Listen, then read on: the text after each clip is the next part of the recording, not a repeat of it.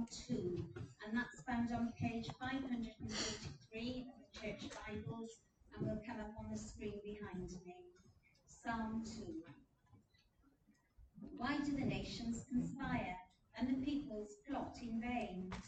The kings of the earth rise up, and the rulers band together against the Lord and against his anointed, saying, "Let us break their chains and throw off their shackles." The one enthroned in heaven laughs. The Lord scoffs at them.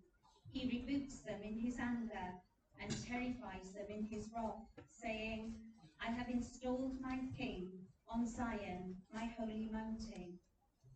I will proclaim the Lord's decree. He said to me, 'You are my son. Today I have become your father. Ask me, and I will make the nations your inheritance, the ends of the earth your possession. You will break them with a rod of iron. You will dash them to pieces like pottery. Therefore, you kings, be wise. Be warned, you rulers of the earth. Serve the Lord with fear, and celebrate his rule with trembling. Kiss his son, or he will be angry, and your way will lead to your destruction, for his wrath can flare up in a moment. Blessed are all who take refuge in him." This is God's word.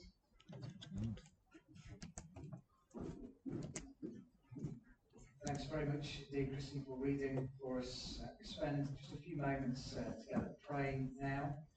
I'm going to use the Lord's Prayer as an outline to help us do that. So you feel someone on the way in said, "If this is rubbish tonight, I'm going to the fun fair." So if I see anybody dipping out for candy floss, I'll know we've dipped into rubbish territory. Have Psalm 2 open in front of you.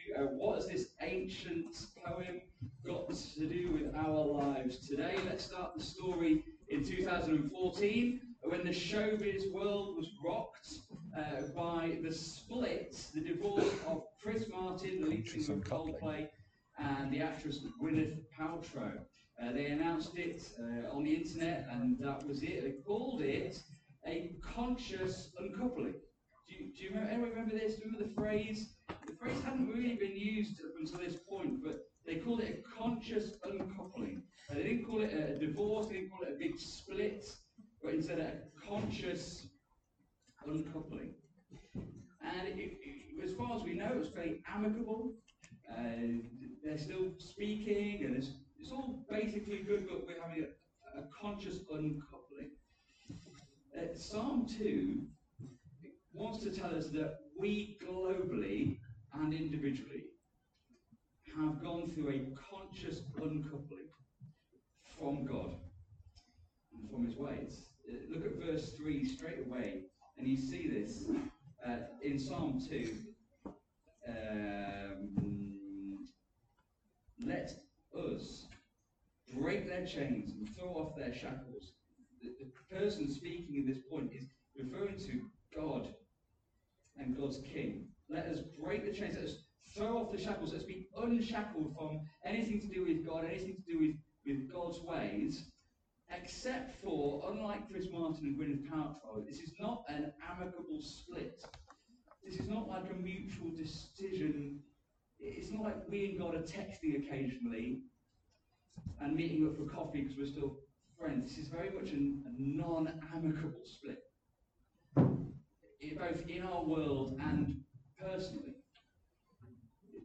Our default settings, if you open your iPhone and you go to the language settings, the default setting is English in this country. It's like if you open your heart, the default setting for all of our hearts as humans is rebel.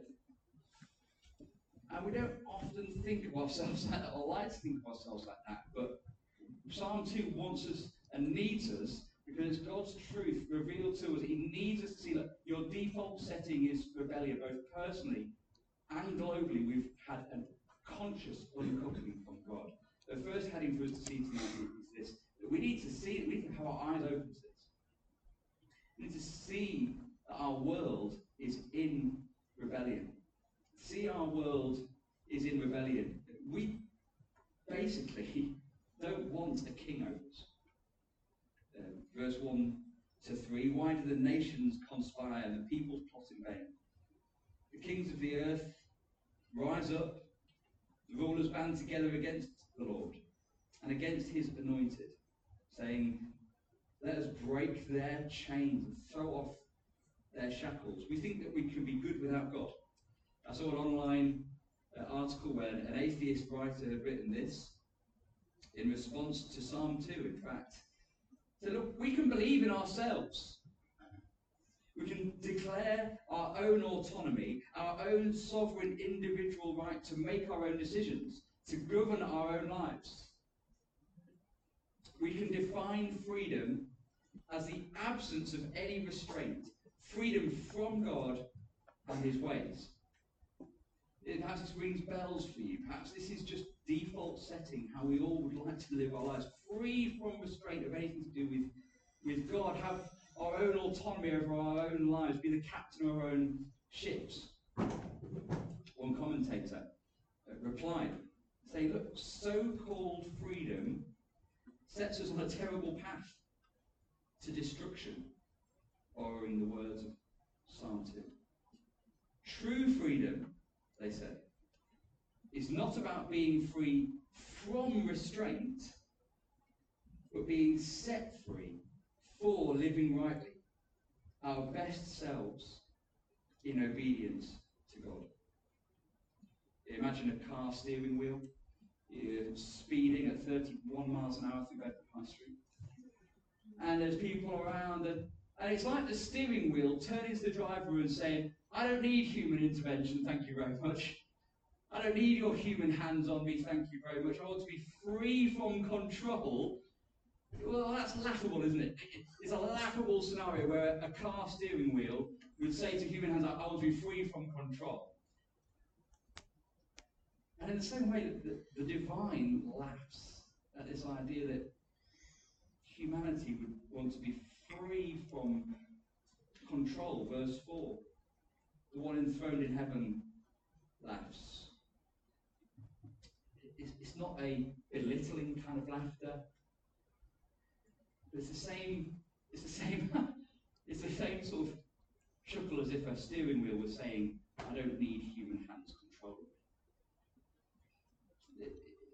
An atheistic, secular worldview would say, we don't need God for making any kind of moral decisions. We don't need God for deciding our own ethical values. We don't need God for human well-being and human flourishing. We don't need God for empathy or accountability. We don't need God to shape a better future. This is our world in rebellion, and it seeps into all of culture. We need to have our eyes open to that. Our question should be for that kind of atheist, no thank you God standpoint is, well, how's it going? How's that actually turning out? Because we see our world in rebellion. I see wars and conflict all over the place, globally, locally. We see injustice. We see, as Soph mentioned, a planet that's not being looked after. We see oppression and division. We see countries and governments chasing after power at the expense of the marginalised and the weak. How's it going for you, living unshackled from God and his ways? We need to see our world is in rebellion, personally and globally. How's it going? It's not going great. Is there a way back? Is there a way forward? Psalm 2 says, yes, there is.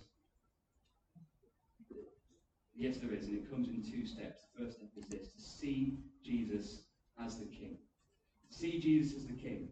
At this point, the psalm could end. Rightly and justly, God could end the psalm here. Human in rebellion, God on the throne. If you don't want me, that's it. Live your own life. You're destined for destruction, like a human game of... like a steering wheel free of human hands. Do you like the game Guess Who? This is the game our kids play. You got all the characters on, you got one character, like, who is it? And you flip down all the things. Have they got glasses? No, okay, flip. Have they got orange hair? No, okay, flip. Have they got a beard? No, it's a woman. Okay, could still be in the mix. Flip. And the readers of Psalm 2 originally would be asking themselves the question, who is this king? Who is this king that we're talking? Is it David? Is it another Messiah kind of king figure after David? Well, look, we can play kind of guess who with it, and they would have done as they read on in their Bibles, as we can now, where it mentions Zion, a place of the promised king. This is in verse 4 and verse 9. We get all these little guess who bits. We get that the king is going to be from the line of David. The promised king would come from his line. We get that the nations will be given to this king as a rule, as inheritance. The New Testament is full of imagery of Jesus ruling over the nations, especially as it gets through the New Testament letters. But you get a king who is perfectly exercising God's rule over all people. That's what Jesus models in his life and what he says and what he does as you read the Gospels in the Bible. You get a king who the rulers and authorities plot against, as in Psalm 2. And as Jesus walked the earth, the rulers and authorities at the time plotted against him, so much so that they sent him to a cross to be crucified. And even that moment of crucifixion was laughable in God's sight, because he uses it for our salvation. You get a picture of a king who has an intimate father-son relationship. Is it him? Click. Is it him? Click. Is it him? Click. This ultimate vision of a father-son relationship between God and his chosen king. Is it Jesus? It absolutely, yes, it is Jesus. Have a look at verse 6 through to verse 7.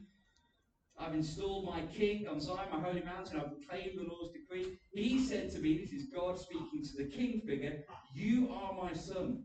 Today I have become your father. As you skip forward in your Bibles to the second half, and you read about the baptism of Jesus in the first chapter of Mark. As Jesus was coming up out of the water, he saw heaven being torn open, and a dove descended on him like a dove, and the Spirit descended on him like a dove, and he heard a voice, the God voice, the divine, speaking, saying, you are my son, whom I love. With you I am well pleased. Quoting and confirming this king figure from Psalm 2. You can tell that me and some of the staff team at Grace are getting ready for Christmas in July, because my last two sermons have quoted Christmas carols. That's not really like me. But there's a Christmas carol called Joy to the World. True fun fact, it's not a Christmas carol, you know that? Simon knows that. It's just a song. We've adopted it at Christmas. Anyway, for another day. But I like it more because of that. Anyway, joy to the world. We see it at Christmas, joy to the world, the Lord has come. Let earth receive her king. Listen to this description. He rules the world with what? Truth and grace. And makes the nations prove the glories of his righteousness and the wonders of his love. This is a good king. When we see Jesus, the good king, the one to be worshipped, we can start on our way back. Look, how does this apply to our lives? There are many king figures in our life. There are many rulers in our lives. There's many influences and authorities in our lives. There are literal governmental rulers. When it looks like the world is ruled by Putin, or Biden, or Sunak, when it looks like the world is governed by world superpowers, but when it looks personally like our own worlds are influenced by our bosses and the people in our homes or the people on our social media feeds, when we have king figures all over the place on all different kinds of levels, see Jesus the king over all of those. See Jesus as the king over all of those. He's a good king. And our options when we see Jesus as king are twofold. You recognize the king. You and I have two options and no middle ground. We've said this before, we'll say it again. Option one is to rebel. To be rebels against the king and to build our own kingdoms. And consciously or unconsciously, that is our default setting. And the other option is to embrace him. Embrace him. The verse further down,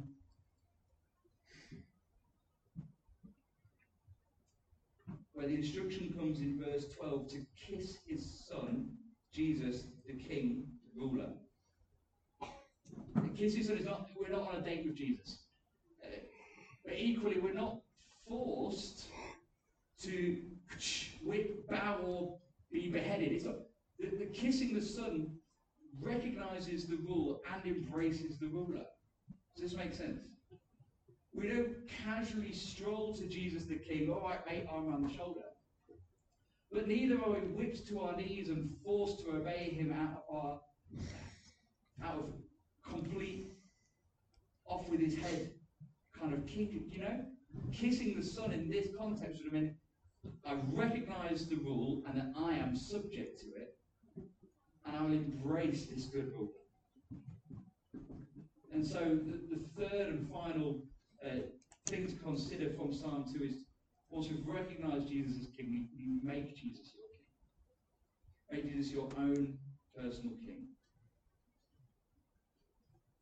Two responses: rebellion or embrace. You're either with him or you're against him. There's no kind of amicable split where we're still texting and meeting for coffee. There's no step back middle ground, but I'll just see how it pans out. There's no sort of, well, it doesn't really involve me. I'll turn up to church and see what happens. There isn't a middle ground. We're either default rebel or we embrace the king. We don't have the excuse just to stand back and say, well, I didn't know. We don't have the option just to go, Jesus won't be that angry at me, but I can't live his rule. It's not the option any of the Bible gives to us. You're either for him or against him. If you're against him, verse 12 says that our way will lead to destruction. The worst of the world with the handbrake. Imagine for a moment that you are going at 31 miles an hour down Bedford High Street, your hands are on the wheel, and you do let go. And for a while it might seem like the car carries on its course, straight down the middle. But eventually those wheels are going to wobble. Eventually there'll be turns and there'll be places that this car is going to go by itself and it's going to cause all kinds of destruction. When the Bible describes humanity headed for destruction, it's like the worst of the world with the handbrake off, with no hands on the wheel, with the divine hands off the steering wheel of our human lives. Go, well, it's going to take its own course. It's going to cause all kinds of devastation. You're either with him or against him. If you're with him, you get to pledge allegiance to the good king. The good king who loves you and knows how you're designed and wants the best out of your life, wants the best for your life, and whose rule we don't just come to out of being scared of him, but out of embracing him because we want to be subject to him. Even if we don't understand all his ways, even if his ways seem so out of kilter with the ways of the world, we get to surrender our own wills and ambitions to the wills of a sovereign Lord. Now, how do we do that? How do we make Jesus our King? Give me something to go on here. Let me take you to the end of Psalm 2. Let me give you something to perhaps go home with and put into practice. There's many ways in which we could put Jesus as our King, but let's keep to Psalm 2 and say, what are some of the instructions from the end verses, verse 10 to 12? You see it kind of split up in your Bibles there. We're just going to go here. Well, way number one, which I did put on the slides, but I only thought of it about 2 minutes ago, was you can speak truth to power. That when you recognize Jesus as king over all the king figures and government rulers in our lives, you can speak truth to power.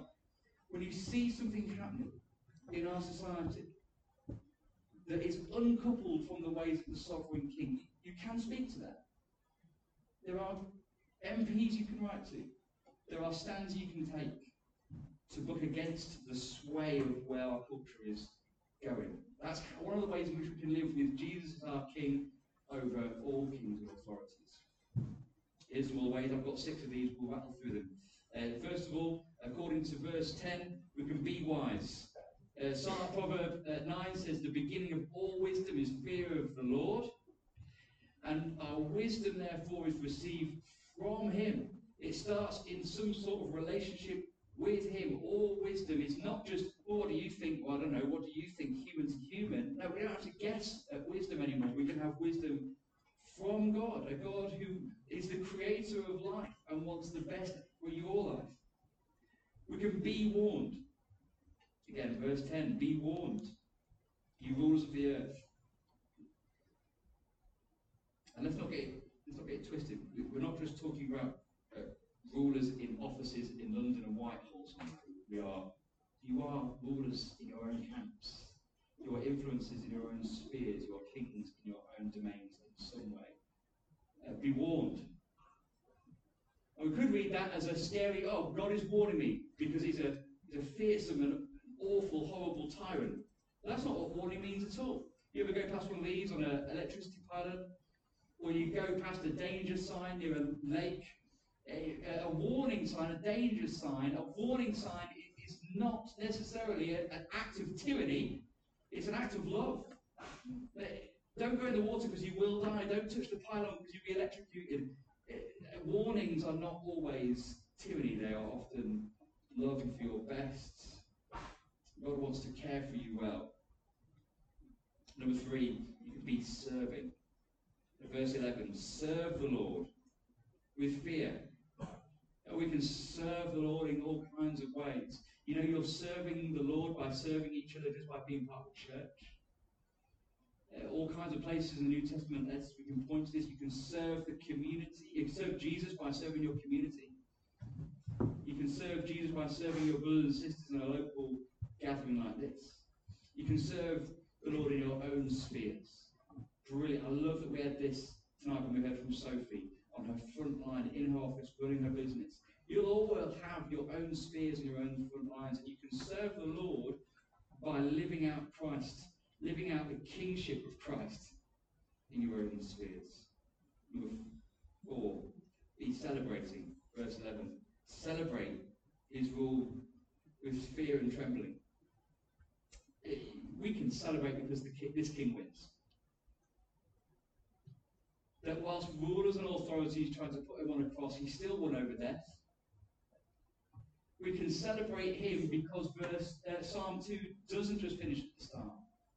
We can celebrate this king because although we are in human active rebellion, God could rightfully say, well, fair dues, you walk away from me, I'll walk away from you. We can celebrate him because Psalm 2 continues with him still putting a king in place.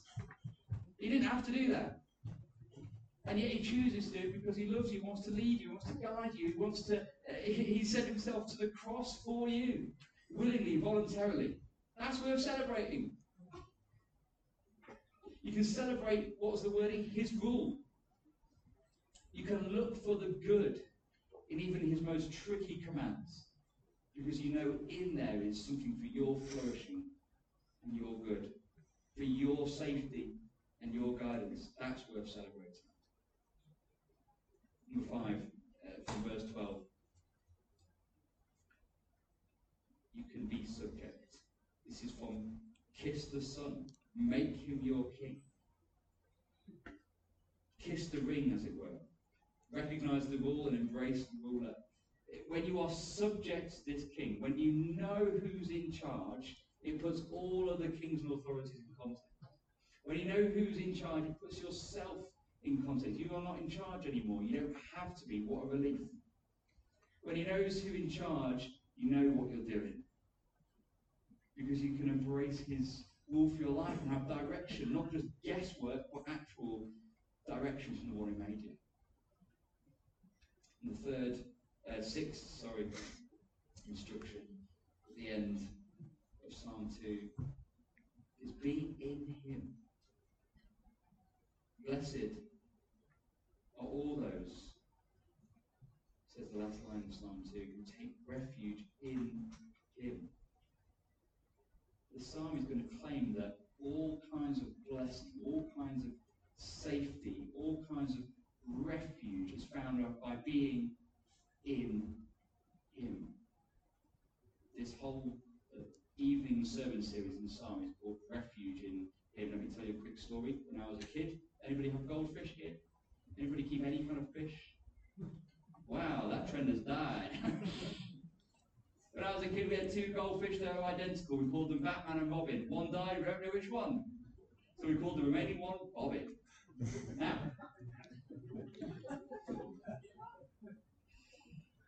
imagine for a moment the goldfish, Bobbin, is sat in his goldfish bowl in the water. He's swimming around and having a great time. Everything he needs is in the water. He's got his oxygen, don't know how he does it, magic guru science with gills. He's being fed, he's in his bowl, and as he sits on the table in his bowl, he looks at sofa. He goes, ooh, sofa looks comfortable. I think I could live a much better life on sofa. And as Bobbin attempts to leave the bowl, make a break for freedom, to unshackle himself from the restraints of Goldfish Bowl, and lands on sofa, for a few seconds, Goldfish may live, but not for long. Freedom from Goldfish Bowl actually turned out to be no freedom at all. Being in the Goldfish Bowl brings Bobbin refuge and life and safety and freedom. An attempt to leave it brings death and destruction. Friends, if you are in Christ, if you make God your King, if you put your life in his hands and say, I know freedom looks attractive and comfy like sofa, but I want to be found in you, that is where Psalm 2 says you will find all freedom in him. You will find all refuge and safety in him. You will find all blessing in him. Blessed are those who take refuge in him. Friends, our world is in rebellion, and we need to recognize that. But Jesus is still King. He will come again to rule the nations and the authorities. In the meantime, you and I can make him our King and find refuge in him, find blessing in him, find freedom